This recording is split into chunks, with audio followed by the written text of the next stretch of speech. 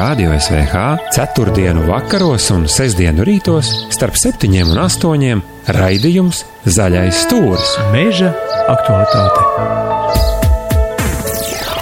Bidbak. Nu, tad sākam, Jānīt. Sākam ar sākumu. Jā, jo sākums jau vienmēr ir priekšgalā. Nu, varbūt, jā. Kamēr tā čūska savu asti nav noķērusi, tikmēr sākums ir priekšgalā. Kas sāk rīt, tad jau process sākās. Jā, un es domāju, šodien sākam zaļo stūri ar mūsu draugiem un atbalstītājiem. Meža attīstības fondu? Jā. Un tad mēs sākam ar meža aktualitāti? Tieši tā, un jau mums ciemos ir studijā Juris Katrivičs. Sveiks, Juri! Labdien! Un mežkopības darba eksperts Latvijas valsts mežos. Jā, tā arī ir. Jānis ir uztaisījis pat konspektu, ko parasti viņš nav uztaisījis. Jā, Mājasdarbs ir bijis. Jā. Ko tu sagatavoji tajās mājās? Nu, manuprāt, vispār meža tēma šobrīd, nevis šobrīd, visu laiku viņa ir interesanta, aktuāla un līdzīgi kā dabas cikls, ja, kad pavasars nomaina ziemu, vasara pavasari un tā katru gadu no vietas it kā nekas nemainās. Es būšu bišķi pragmatiskāks, Janku, skaties, kas tagad notiek ar mežiem. Kā mežam paceļās cena, tā uzreiz ir lielāka interese. Kā mežā var izlietot kaut kādas turbīnas, tā interese paliek pavisam liela. Mēs jau esam strateģiski, varbūt pat mēs drīz ar Juri nevarēsim runāt, jo viņš būs kaut kādas valsts noslēpuma daļas glabātājs, jo tās jau ir strateģiskās lietas. Jā, bet es runāju vairāk par to dabas ciklu un procesiem, kas notiek mežā. Tu kaut kas notiek, Juri? Mežā notiek visu laiku kaut kas, jā, un ne tikai reizi gadā, jā, bet mums jau gads ir sadalīts 4 ceturkšņos, un katrā ceturksnī jau notiek savas aktivitātes. Kāds ir tas jūsu princips šajā dalījumā? Jā, kā jūs redzat to meža gadu? Es jau iezīmēju ziema, pavasars, vasara, rudens. Nē. Tu iezīmē buki, dzinējmedības, vilki, lūši. Tu taču mednieks, jā, un kā? Jā, tur tāda paša cikla ir, jā.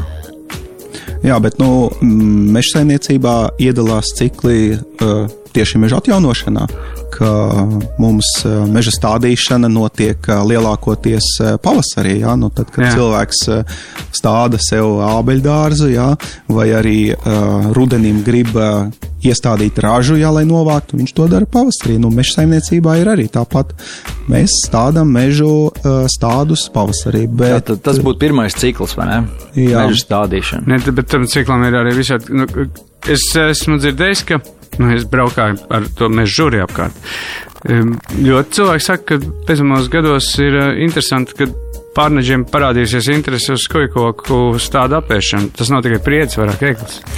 Jā, katrā ziņā dzīvnieks jau arī grib kaut ko saldajā ēdienā sev, un saldais ēdiens garšo varbūt garšīgāk, tad, kad dabā ir mazāk pieejams, otrais ēdiens vai pirmais, jā, saldais ir, kas priežu jaunie pieaugumi, jā, tas jau tā kā salāti. Jā. Un, lai mēs ziemā šo nosargātu, tad jau mēs jau tam gatavojamies vasarā, jau vasaras otrā pusē rudenī, veicot jauno koku aizsardzību. Ja? Tā kā teicienā ir teikts, ratus gatavo ziemā un vasarā gatavo ragavas. Ja? Tad mēs attiecīgi, lai ziemā saglābtu šos kokus, mēs jau sākam aizsargāt viņus. Kāpēc, Mārta, minēja, ka pēdējā laikā dzīvniekiem parādās interesi? Manuprāt, tas vienmēr bijusi. Nē, tur tas joks, ka es zinu, pa ko es saku, Vidzemē.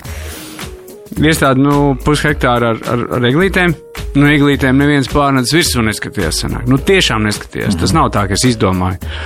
Un nevarētu teikt, ka nav stipra ziema. Ir diezgan tā ziema. Un tāpatās viņi vienā brīdī paņem un nostaigā. Un tas atkarīgi, kā kurā apgabalā. Man, paldies Dievam, tas mazās eglītes neviens neapskādē.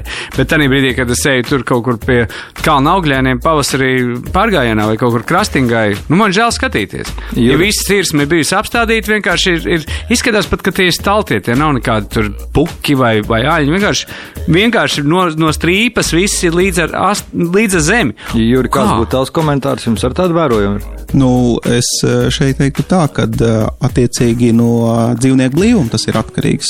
Katrā ziņā saldāko no saldākā paņem, kad tā saldākā vairs nav, tad jāķerās pie otrā saldākā, kas mežā ir.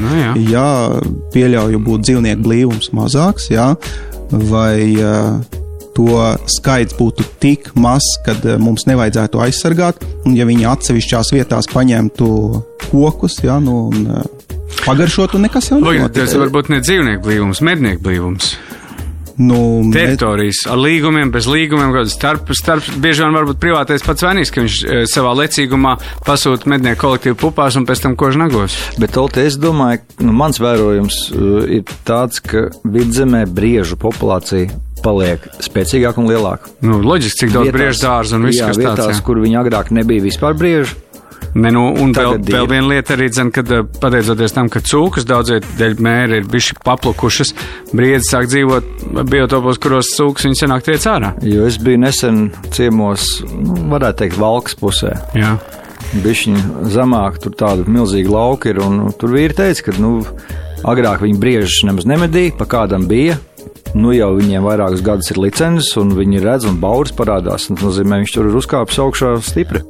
Tas nozīmē globālās pārmaiņas. Jā, tieši tā. Viss arī sugas mainās, taču arī dabā mainās kaut kas pazūd. Tur es varētu piekrist, ka tas mednieku kaut kāda nesadarbošanās ar privātajiem, un tad varbūt arī tie brieži, tur, teiksim, ja viņi iet tur kaut kādu nogabalā, un viņš vispār neviens netramda kaut kāds 3 mēnešus, tad viņi, protams, paņem visu pēc iesmas. Loģika ir tāda ar medniekiem. Saprot, pirmkārt, viņi kā sabiedrība noveco mednieku.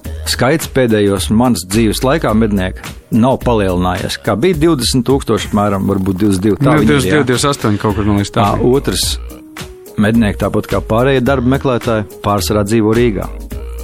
Cik bieži rīdzinieks, kaut vai aktīvs mednieks var aizbraukt uz Valku, uz Alūksni, vēl kaut kur pamedīt, pareizi? Bet tā ir tā perspektīva. Es domāju, tas, ko es redzu. Attiecībā uz mednieku kolektīvu, kur es redzu, tas ir tas, Katrīnas kolektīvs.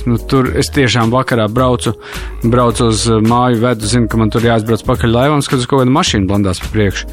Vēči brauc, skatās. Viņš šobrīd ļoti meklē bukus, turklāt buki baigi interesanti. Buki ir, bet viņi parādās ļoti, viņi vai piešaušies pie tā, kad viņus meklē. Viņi nelien ārā visu laiku. Ir brīži, kad var redzēt, bet brīži stīnas viss kārtībā, buks nerādās, buks neložņā tā baigi. Un jā, es satieku mednieks, kur iet, un es apstājoties parunājam, kur ir bebri, kur nav bebri, kur vajadzētu darboties, ko tad viņš skatās. Es teiktu, ka tie uz vietām esošie, tas arī nav masvērīgi. Jā, bet tev klubs ir izteikti vietējie mednieki. Jā, protams, tāpēc es saku, tie nav darba meklētāji no Rīgas. Viņi varbūt puse kolektīva ir no Rīgas, kas atbrauc, bet vietējie nav tā, ka tagad sēž uz krāsnes un tikai pats. Bet Latvijā ir vairāk kā 900 mednieku klubi. 900. Un lielākā daļa no viņiem nav vietējie. 20,000 izdalās 900 sanāk, ka 3 cilvēku klubā? Ļoti dažādi. Nopietni? Jā. Oho. Ko tu saki? Un jūs jau minējāt, ka no 20 līdz 28,000 ir mednieku, aktīvi vai arī kopā ar pasīvajiem. Viens no tādiem pasīvajiem esmu arī es, kam ir viss, bet nedara neko. Kurš skaitās uz papīriem, statistikā tu trāpi, jā? Jā. Ko tu neko nedari? Es tik daudz izdarīju, cik iegūtu tiesības, lai varētu medīt. Tu esi piederīgs kādam klubam? Nē, es neesmu piederīgs. Man tikai ir... papīra kārtībā. Jā, papīra Karadarbība var vest vietējā mērogā, bet... jā. Šaušanas eksāmenā veiksmīgi nokārtoju un ieguvu, visu. Kas tev ir plinti? Man nav, nē, es tikai teorētiski. Nav pagaidām vai ir plāniņš? Bija iespēja nokārtot un es to izmantoju, jo domāju, ka varbūt vēlāk vajadzēs, bet nebūs laika to izdarīt, tad labāk izdarīt to ātrāk un lai ir. Jā, bet tāds viņš bīstams, tāpēc, kad viņš nepraktizē. Jā.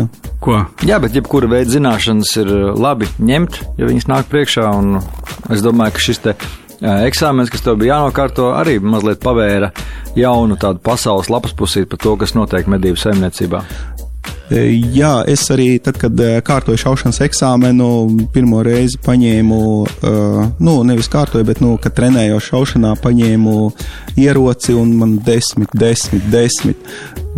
Treneris saka, gan tu labi šauji, laikam nav pirmā reize. Es saku, nē, šī ir pirmā reize.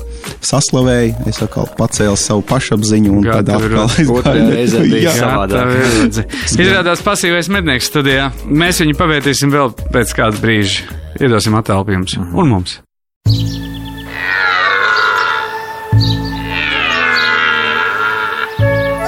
Radio SVH 4. vakaros un 6. rītos starp 7 un 8 raidījums Zaļais stūris. Meža aktualitāte. Bidbak. Nu, tad sākam, Jānīt. Sākam ar sākumu. Jā, jo sākums jau vienmēr ir priekšgalā. Nu, varbūt, jā. Kamēr tā čūska savu asti nav noķērusi, tikmēr sākums ir priekšgalā. Kas sāk rīt, tad jau process sākās. Jā, un es domāju, šodien sākam zaļo stūri ar mūsu draugiem un atbalstītājiem. Meža attīstības fondu? Jā. Un tad mēs sākam ar meža aktualitāti? Tieši tā, un jau mums ciemos ir studijā Juris Katrivičs. Sveiks, Juri! Labdien! Un mežkopības darba eksperts Latvijas valsts mežos. Jā, tā arī ir. Jānis ir uztaisījis pat konspektu, ko parasti viņš nav uztaisījis. Jā, es esmu Mājasdarbs ir bijis. Jā. Ko tu sagatavoji tajās mājās? Nu, manuprāt, vispār meža tēma šobrīd, visu laiku viņa ir interesanta, aktuāla un līdzīgi kā dabas cikls, ja, kad pavasars nomaina ziemu, vasara pavasari un tā katru gadu no vietas it kā nekas nemainās. Es būšu bišķi pragmatiskāks, Janku, skaties, kas tagad notiek ar mežiem. Kā mežam paceļās cena, tā uzreiz ir lielāka interese. Kā mežā var izlietot kaut kādas turbīnas, tā interese paliek pavisam liela. Mēs jau esam strateģiski, varbūt pat mēs drīz ar Juri nevarēsim runāt, jo viņš būs kaut kādas valsts noslēpuma daļas glabātājs, jo tās jau ir strateģiskās lietas. Jā, bet es runāju vairāk par to dabas ciklu un procesiem, kas notiek mežā. Tu kaut kas notiek, Juri? Mežā notiek visu laiku kaut kas, jā, un ne tikai reizi gadā, jā, bet mums jau gads ir sadalīts 4 ceturkšņos, un katrā ceturksnī jau notiek savas aktivitātes. Kāds ir tas jūsu princips šajā dalījumā? Jā, kā jūs redzat to meža gadu? Es jau iezīmēju ziema, pavasars, vasara, rudens. Nē. Tu iezīmē buki, dzinējmedības, vilki, lūši. Tu taču mednieks, jā, un kā? Jā, tur tāda paša cikla ir, jā.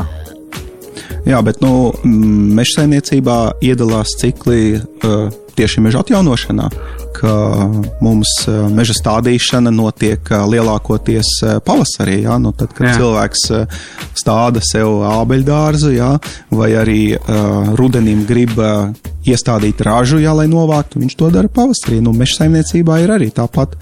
Mēs stādam mežu stādus pavasarī. Bet... Jā, tas būtu pirmais cikls, vai ne? Jā. Meža stādīšana. Ne, bet tam ciklam ir arī visādi. Es esmu dzirdējis, ka es braukāju ar to meža žuri apkārt. Ļoti cilvēki saka, ka pēcamos gados ir interesanti, ka pārneģiem parādīsies interesi uz skojkoku stādu apēšanu. Tas nav tikai priedis, vairāk eglis. Jā, katrā ziņā dzīvnieks jau arī grib kaut ko saldajā ēdienā sev, un saldais ēdiens garšo varbūt garšīgāk, tad, kad dabā ir mazāk pieejams, otrais ēdiens vai pirmais, jā, saldais ir, kas priežu jaunie pieaugumi, jā, tas jau tā kā salāti. Jā. Un, lai mēs ziemā šo nosargātu, tad jau mēs jau tam gatavojamies vasarā, jau vasaras otrā pusē rudenī, veicot jauno koku aizsardzību. Ja? Tā kā teicienā ir teikts, ratus gatavo ziemā un vasarā gatavo ragavas. Ja? Tad mēs attiecīgi, lai ziemā saglābtu šos kokus, mēs jau sākam aizsargāt viņus. Kāpēc, Mārta, minēja, ka pēdējā laikā dzīvniekiem parādās interesi? Manuprāt, viņš vienmēr bijusi. Nē, tur tas joks, ka es zinu, pa ko es saku, vidzemē. Iestādi 0,5 hektāru ar eglītēm. Eglītēm neviens pārnedzis virsū neskatījās sanāk. Tiešām neskatījās. Tas nav tā, ka es izdomāju. Un nevarētu teikt, ka nav stipra ziema. Ir diezgan tā ziema. Un tāpatās viņi vienā brīdī paņem un nostaigā. Un tas atkarīgi, kā kurā apgabalā. Man, paldies Dievam, tās mazās eglītes neviens neapskādē. Bet tanī brīdī, kad es eju tur kaut kur pie kalna augļēniem pavasarī pārgājienā vai kaut kur krastingai, man žēl skatīties. Ja visi cirsmi ir bijusi apstādīti, vienkārši ir izskatās pat, ka tie ir staltie, tie nav nekādi tur puki vai aļņi. Vienkārši no strīpas viss ir līdz ar zemi. Juri, kāds būtu tavs komentārs jums ar tādu vērojumu? Es šeit teiktu tā, ka attiecīgi no dzīvnieku blīvuma tas ir atkarīgs.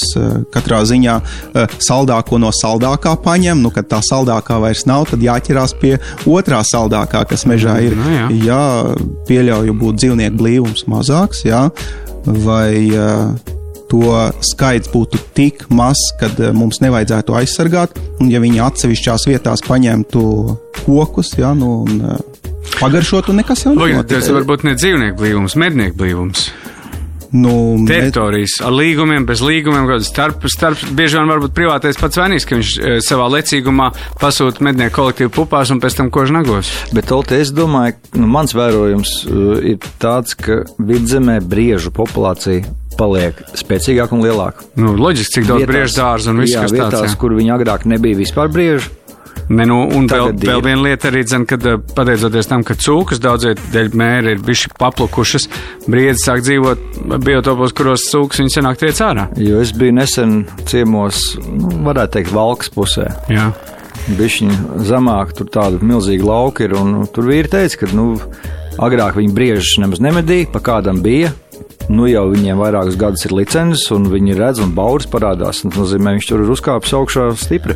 Tas nozīmē globālās pārmaiņas. Jā, tieši tā. Visas arī sugas mainās, taču arī dabā mainās kaut kas pazūd. Tur es varētu piekrist, ka tas mednieku kaut kāda nesadarbošanās ar privātajiem, un tad varbūt arī tie brieži, tur teiksim, ja viņi iet tur kaut kādu nogabalā, un viņš vispār neviens netramda kaut kāds 3 mēnešus, tad viņi, protams, paņem visu pie dziesmas. Loģika ir tāda ar medniekiem. Saprot, pirmkārt, viņi kā sabiedrība noveco mednieku. Skaits pēdējos manas dzīves laikā mednieku nav palielinājies. Kā bija 20,000, apmēram, varbūt 22. Tā 22, 28 kaut kur, man liekas, tā. Otrs, mednieki tāpat kā pārējie darba meklētāji pārsvarā dzīvo Rīgā. Cik bieži rīdzinieks, kaut vai aktīvs mednieks var aizbraukt uz Valku, uz Alūksni, vēl kaut kur pamedīt, pareizi?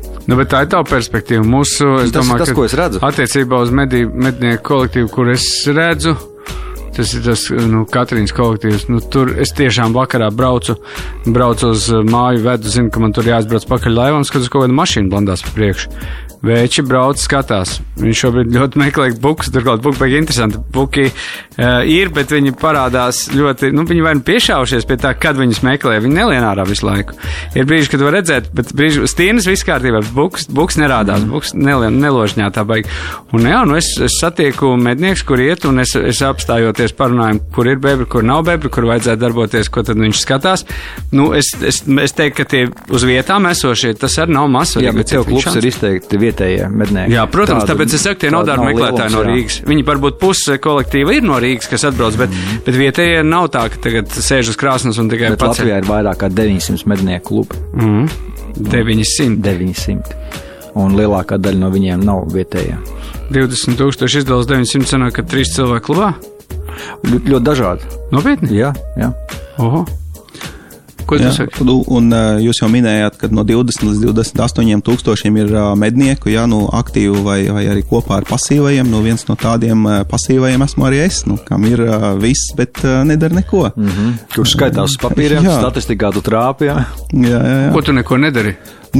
Es tik daudz izdarīju, cik iegūtu tiesības, lai varētu medīt. Tu esi piederīgs kādam klubam? Nē, es neesmu piederīgs. Man tikai ir...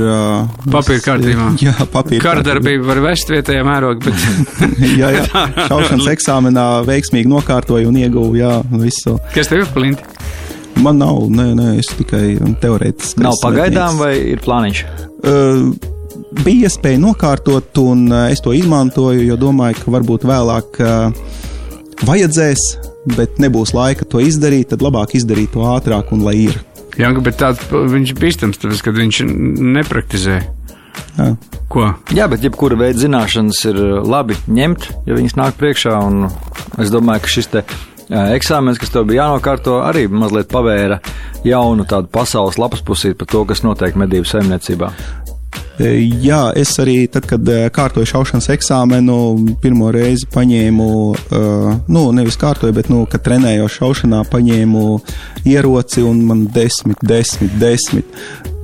Treneris saka, gan tu labi šauji, laikam nav pirmā reize. Es saku, nē, šī ir pirmā reize. Saslavēju, es atkal pacēlu savu pašapziņu un tad atkal otrajā reizē bija savādāk. Izrādās pasīvais mednieks studijā. Mēs viņu pavērtīsim vēl pēc kāda brīža. Iedosim attēlu jums un mums.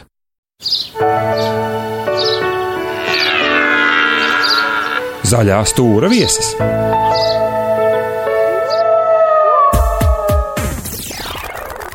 Juris Katrevičs, ja? Jā, mūsu šīs dienas viesis Latvijas valsts mežkopības darbu eksperts. Mēs tagad tam kopjam savu iekšējo mežu mūsu pašu galvās. Jā, mēs teorētiski saimniekojam mežā. Jā. Daži arī praktiski. Tu pats arī, tev ir pašam savas meža platības kaut kādas? Jā, ja mednieks es esmu tāds teorētisks, jā, un neaktīvs, tad meža saimnieks esmu aktīvs gan kooperatīvā kādās? Nē, kooperatīvā neesmu, gan praktiskajā darbībā, jā, gan profesionālajā. Tieši. Bet es esmu nonācis savā praksē, kā es darbojos. Man traucē tie trokšņi. Lielā mērā visa meža saimniecība ir saistīta ar un tur vēl kādi hidraulikas eļļi noplēš pa gaisu. Man kā biologam reāli traucēs to. Tā kā zināmā mērā pat uzskat par tādu piesārņojumu, kad jāizdomā ļoti labi, kad, kur un cik daudz tu trokšņo. Kā ir? Nav mums kaut kādas Japāņu pieejas. Es konkrēti cenšos izkopt atsevišķi dažas tās, ir tas meža pēdā kities skaistie koki, kurus varbūt nomāks, un tu vienkārši tādus maliņas es kopju reāli ar rokas zaģīt un ar dāras šķērēm. Es saprotu, protams, ka tā tāda ekstra, bet kā tur ir ar to? Roku darbs šodien ir ļoti dārgs. Mašinizēts darbs ir lētāks, bet, ja, Māri, tu saki, ka tev traucē šie trokšņi, kas ir varbūt tās tavām mājām blakus, kur cilvēks kop jaunaudzi, ja, un tu esi uzaicinājis cilvēkus varbūt no pilsētas pie sevis uz laukiem, un sestdien gribi ar viņiem pavadīt pagalmā laiku, ja, un te atnāk viens ar krūmgriezi. Esam uzņēmumā izstrādājuši sociālās ietekmes mazināšanas risku pasākumus, jā, kur uzaicina zāģeri kopā pagalmā? Nē, kur, piemēram, tā kā es minēju pa brīvdienām, jā, lieldienās gribi, lai viesi no pilsētas atpūstos klusā tavā lauku sētā, un tu pasaki, ziniet, varbūt šajā laikā jūs neveiciet nekādu saimniecisko darbību, lai es varu atpūsties. Mēs ņemsim vērā, jā, un respektēsim. Jā. Vai arī var būt tā, kad tev atrodas māja blakus grantētām ceļam, jā, un visu laiku braukājot pa to ir putekļi. Jā. Tad pasakiet, jūs tur tik bieži pārvietojaties, un nav jau tikai mežkopība, ir apaļkoku transports un mežstrādes tehnika, un tā veiciet kādus pasākumus, samaziniet ātrumu, brauciet lēnāk, veiciet pretaputes to uzklāju. Jā, apstrādi. Kāliju maisījums, jā. Klausies, tas ir variants. Bet tas arī ir kaut kas jauns, ja, kad Latvijas valsts meži šādā veidā ir spēr soli pretīm šiem te iedzīvotājiem. Man liekas, ka pasauli vispār attīstās. Skaties pirms gadiem. Atceries, mēs jau zaļos tur runājam, kad es dusmojos par to, kad nolaiž Hesa uzdenskrātuvies ūdeni, tā, kad zivs ir iznārstojuši. Tagad tas notiek tiešām tad, kad zivtiņas ir iznārstojuši. Turklāt šoreiz pat pļaviņās saka tā, kad viņi samazināja to ūdens līmeni tādā dienā, kad līja lietus visu dienu. Un es domāju, ka tur tie dzīvā spēka zudumi jau tā no paplicinātajā te ūdens tam nebija. Tas jau tehniski nav tik sarežģīti. Ne, tikai vajag saprast, jā. Viņi saka, viņiem ir programma, kuras ietveros lūdzu. Tev ir divas opcijas. Viens, tu var uzvanīt, pateikt, liekieties mierā, šodien atpūšos. Otrs, ka varbūt negribiet nosmidzināt, lai man putekļu burkāniem virsū neiet. Jā. Jo citādi būs tāpat kā tam malnim tajā mežaudzē, garšo visu pēc smiltiņām. Ļoti patīkam, jā, ka šī virzienā domājam, jo, skaidrs, ka šodien meža kopšana vai meža strāde gandrīz ikvienu skar Latvijā, vai ne? Skar, es teiktu, divos veidos. Pirmais ir tas, ka mēs zinām, ka tāda notiek, jā, un otra ir tas, ka veicot viņu, mēs gūstam kādus ienākumus no tā. Es esmu dzirdējis vēl vienu lietu, sakarā sabiedrisko ēdināšanu. Tur mēs ņemamies, izrādās, ir tāda opcija, ka ja tu lauku reģionā piedāvās diennakts picas, ka tu picu aizvedīs kaut kur, tad tie, kas ir mežinieki, jo viņi strādā naktu un dienu, viņiem ļoti tas interesē. Un bieži vien ir rajoni, kur tā meža strāde ir bijuši intensīvā, kur tiešām privātajā sektorā var atļauties, ka tu aizved džekiem vienkārši vakariņas vai brokastis vai tāpat kā kombaineriem šobrīd, kas darbojās 24/7. Jā, noteikti nišas produktu sezonā. Jā, es vakar dzirdēju, viņš saka, un tas pavārs saka, viņš saka, Tu uztaisi viņam kapitāla soļanku, ko viņš dara, Bambāls? Viņš vispirms viņu atdziest viņam, tad viņa aizslēgtā traukā nostāv visu dienu kaut kādā mašīnā pārkarsušā, un pēc tam viņš vakarā paskatā, tas soļanka ir saskābus, tu slikt zupes uztaisīs. Viņš bet tu pats neko nesaprot no soļankām. Viņš bet tev man nav jāsaprot no soļankām, es saprotu no graudiem un es ēta, ka man vajag. Tur ir interesants tās miedarbības. Kas ir tādi joki, ko mēs nevaram iedomāties, kurus jūs ņemat vērā vai kuriem sadarbojaties savā jomā, Juri? Pat tāds jautājums ir, ka jāpadomā drusku, lai uz viņu atbildētu, bet iepriekš, kā minēja par to ēdināšanas nodrošināšanu, cilvēki, kuri strādā ikvienā darbā, varētu būt pārvadājumi, meža saimniecība. Jā. Viņi ir tādi paši cilvēki, kā mēs, ik viens, kurš ejam uz biroju, un arī vakarā gribam atgriezties mājās, ieiet siltā dušā, paēst siltu ēdienu. Šie cilvēki ir tādi paši, un viņi arī meklē iespēju nevis varbūt dzīvot vagoniņā, jā, bet varbūt tās dzīvot viesnīcā vai viesumājā. Jā, jo tas prasības jau ir tādas pašas, un arī varētu domāt, bet kas tad tur varbūt sargās to tehniku, jo tā tehnika ir dārga, jā. Šobrīd jau ir iespējas uzstādīt novērošanas kameras un nemaz nav jābūt klāt. Tikai atnāk signāls, kad kaut kas tur notiek. Jā, klausies, ko dod tās novērošanas kameras? Es esmu nonācis strupceļā. Ja tu nakts vidū redz, ka cilvēki melnās kapucēs parakājās ap tavu traktoru, teiksim, un aiznes kaut kādu monitoru fiksi vienu un pēc tam pazūd. Ko tev dod tā vizuālā novērošana? Ēnas filmē? Tā ir, kad fakts, ka tāds, cikos tas ir noticis, var jau veidot monitoringu, jo zagļi jau par mums zina visu. Mēs jau nezinām par viņiem. Kā viņi iegūst datus par mums, diez vai viņi to atklās. Bet mums ir vajadzīgi instrumenti, lai iegūtu datus par viņiem. Un tad mēs saprotam, kaut vai arī neredzam ne sejas, bet tikai siluetus. Šodien viņš ir atnācis 2 naktī. Rīt viņš atnāks varbūt tās 2 naktī, diez vai viņš nāks kādā citā laikā. Viņiem jau arī ir tie algoritmi, kā viņi strādā. Tad arī droši vien tu vari izpētīt. Es tagad turpinot to domē, ja viņš ir bijis tajā vietā tikos, paskaties, cik minūtes jābrauc no tās vietas, tā normāla vidējo ātrumu kaut kādu un skaties, kurā apdzīvotā vietā ir. Apdzīvotās vietās visos krustojumos, man liekas, tagad ir novērošanas kameras, nepūslīdz. Vismaz nodrošina ne tikai privātie, bet arī pašvaldības nodrošina novērošanas kameras, privāti mājās ir kameras, tā kā to visu saliekot kopā, var jau tikt pie rezultāta. To, ka tiek pie rezultāta izmeklētāji, mēs redzam tagad arī dažas skaļās lietas jau, kur likās, ka nekad mūžā, bet tomēr ir jau pie atbildības sauktie. Ko, liekam atkal vienu pauzīti, un tad vēl vienā centa? Tad jā, viņš taisnē, man te vēl jautājumu gūzma. Gūzma, tad es mutu turēšu nākošajā reizē.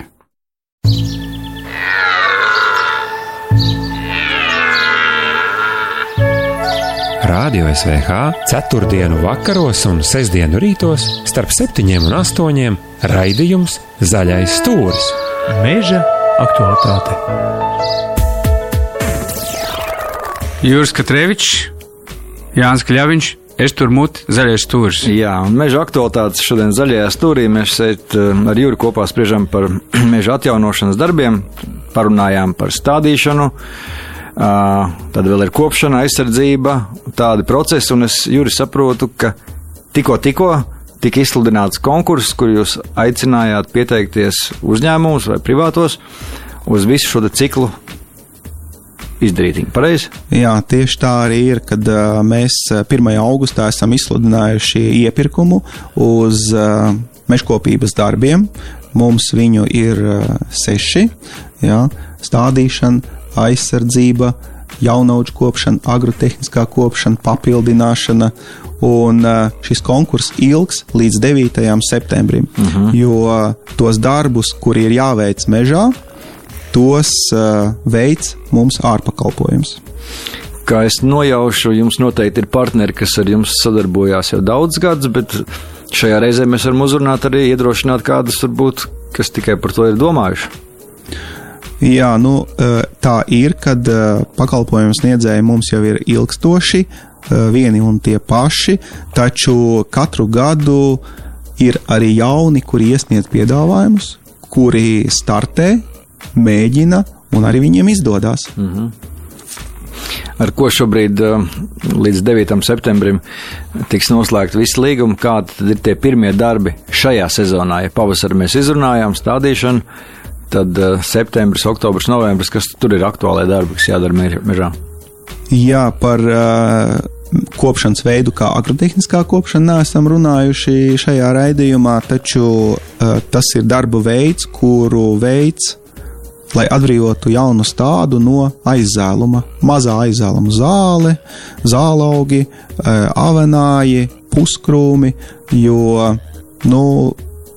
pētījumi un arī novērojumi praktiskie liecina, ka ļoti svarīga ir pirmā kopšana. Ja to nokavē, tad kokam vienkārši, tā teorētiski var pateikt, tu tiec nosēdināts, jo zālaugi ir spēcīgāki par tevi, bet mums viņam šo vajag izsist ārā kokam un pateikt, nē, tomēr tie konkurenti, kas tev ir, tie, lai tur bišķiņi pasēži, bet, tev mēs iedodam tādu tempu, lai tu augtu. Galvenais mežā, jā. Jā, un tāpēc tam mazajam stādam, kuru mēs iestādām, apkārt apļaujam zāles, zālaugus, avenājus un iedodam sauli, samazinām mitrumu, un tad viņš, protams, ka turpinās.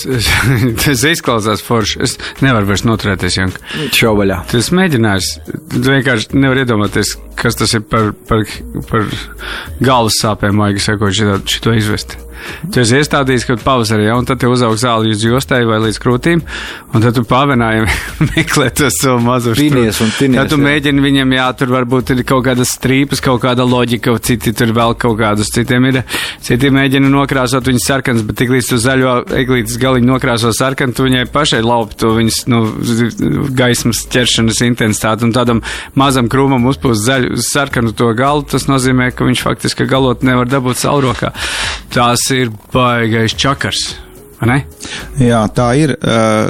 Mums jau redzot to skuju koku, kā piemēram vienu skuju koku, tur ir skujas, bet uz skujām jau ir mazas atvārsnītes, caur kurām viss notiek. Taču uzpūšot krāsu, tas atvārsnītes tiek arī aizkrāsotas. Jā, te jādomā. Juri, apmēram pa kādām platībām, cik lielām platībām mēs runājam šie darbi, kas ir tagad plānotie un konkursus, ko izsludināts? Jā, konkurss ir izsludināts 2 gadiem, tātad 23. izpildes gadam un 24. izpildes gadam ar kopējo darba apjomu 120,000 hektāri. Tas ir pa visiem darba veidiem kopā. Iespaidīgi. Iespējīgi tas ir, jā. Un tu saki, ka var pieteikties un no tā var dzīvot, ja tu pareizi strādā, ja? Jā, dzīvot var, cilvēki arī dzīvo no tā, un ir cilvēki, kuriem tas ir tikai un vienīgi pamata ienākums, ir cilvēki, kuri apvieno ar pamatdarbu un paņem kādu konkrēti vienu darbu, piemēram, aizsargāt audzi pret dzīvnieku bojājumiem, vai arī pavasarī viņš paņem stādīšanu. Sēdienā paņem bērns un vienkārši šeit darboties paudzēm. Jā. Labi doma. Pastāst man, zinu, ka mēs par tiem boreālajiem mežiem runājam, un tur ir vienmēr tā pretruna, es gribu, ko tu saki, ka no vienas puses mēs sakam, ka ziniet, mums te tagad klimata pārmaiņas, un tie boreālie meži, mēs esam uz tās robežas, ka mums viņi būs, nebūs, un tagad tas 8-zobu koks mizgrauzes, viņš arī rāda, ka mēs dažreiz karstākos brīžos dabūnam iekšās, un es zinu, ka runājot ar Madonas novadu mežziņas, viņš saka, otrais izlidojums, viņi skaita burtiski uz rokām tos izlidojums. Vai to tā var saskaitīt, un vai tiem boreālajiem mežiem, tam skujkokam vai tā eglē, kur tagad tik daudz apskādēti redzam, vai viņi ir nākotnē Latvijā? Es personīgi domāju, ka skujkoks mums nepazudīs tieši egle, vismaz mūsu dzīves laikā. Vajag saimniekot, nevajag ielaist to visu, bet to, ka mizgraužiem izlidošanas cikli, to reižu skaits gadā palielinās, tas jau vien norāda, kad mums paliek tas veģetācijas periods garāks, jo viņi var izlidot arī otro reizi. Un, ja tā viena egle ir invadēta, tur jau, ja viņa jau sāk kalt, tad ar viņu jau jāsāk strādāt, jo ja viņa ir nokaltusi, tad tur jau to mizgraužu vairs nav, viņa ir blakus kokos. Un viens inficēts koks var bojāt izlidot no tām ligzdām un bojāt vēl pat līdz 8 citiem kokiem. Nu, un tad tie 8 koki akal. Vajag saimniekot.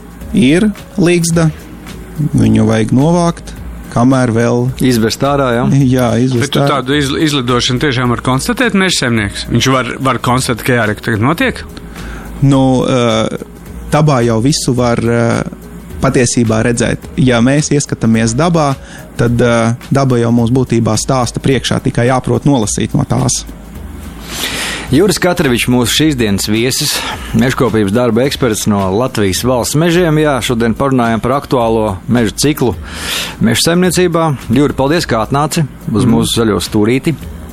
Un tu klausītāji, ja tev likās, ka nekas tur tāds nebija, kas tevis skar, padomā filozofiskāk un palas starp rindām. Varbūt tas 8 zobu izgrauzes esi tu pats. Uz redzēšanos. Uz sadzirdēšanos.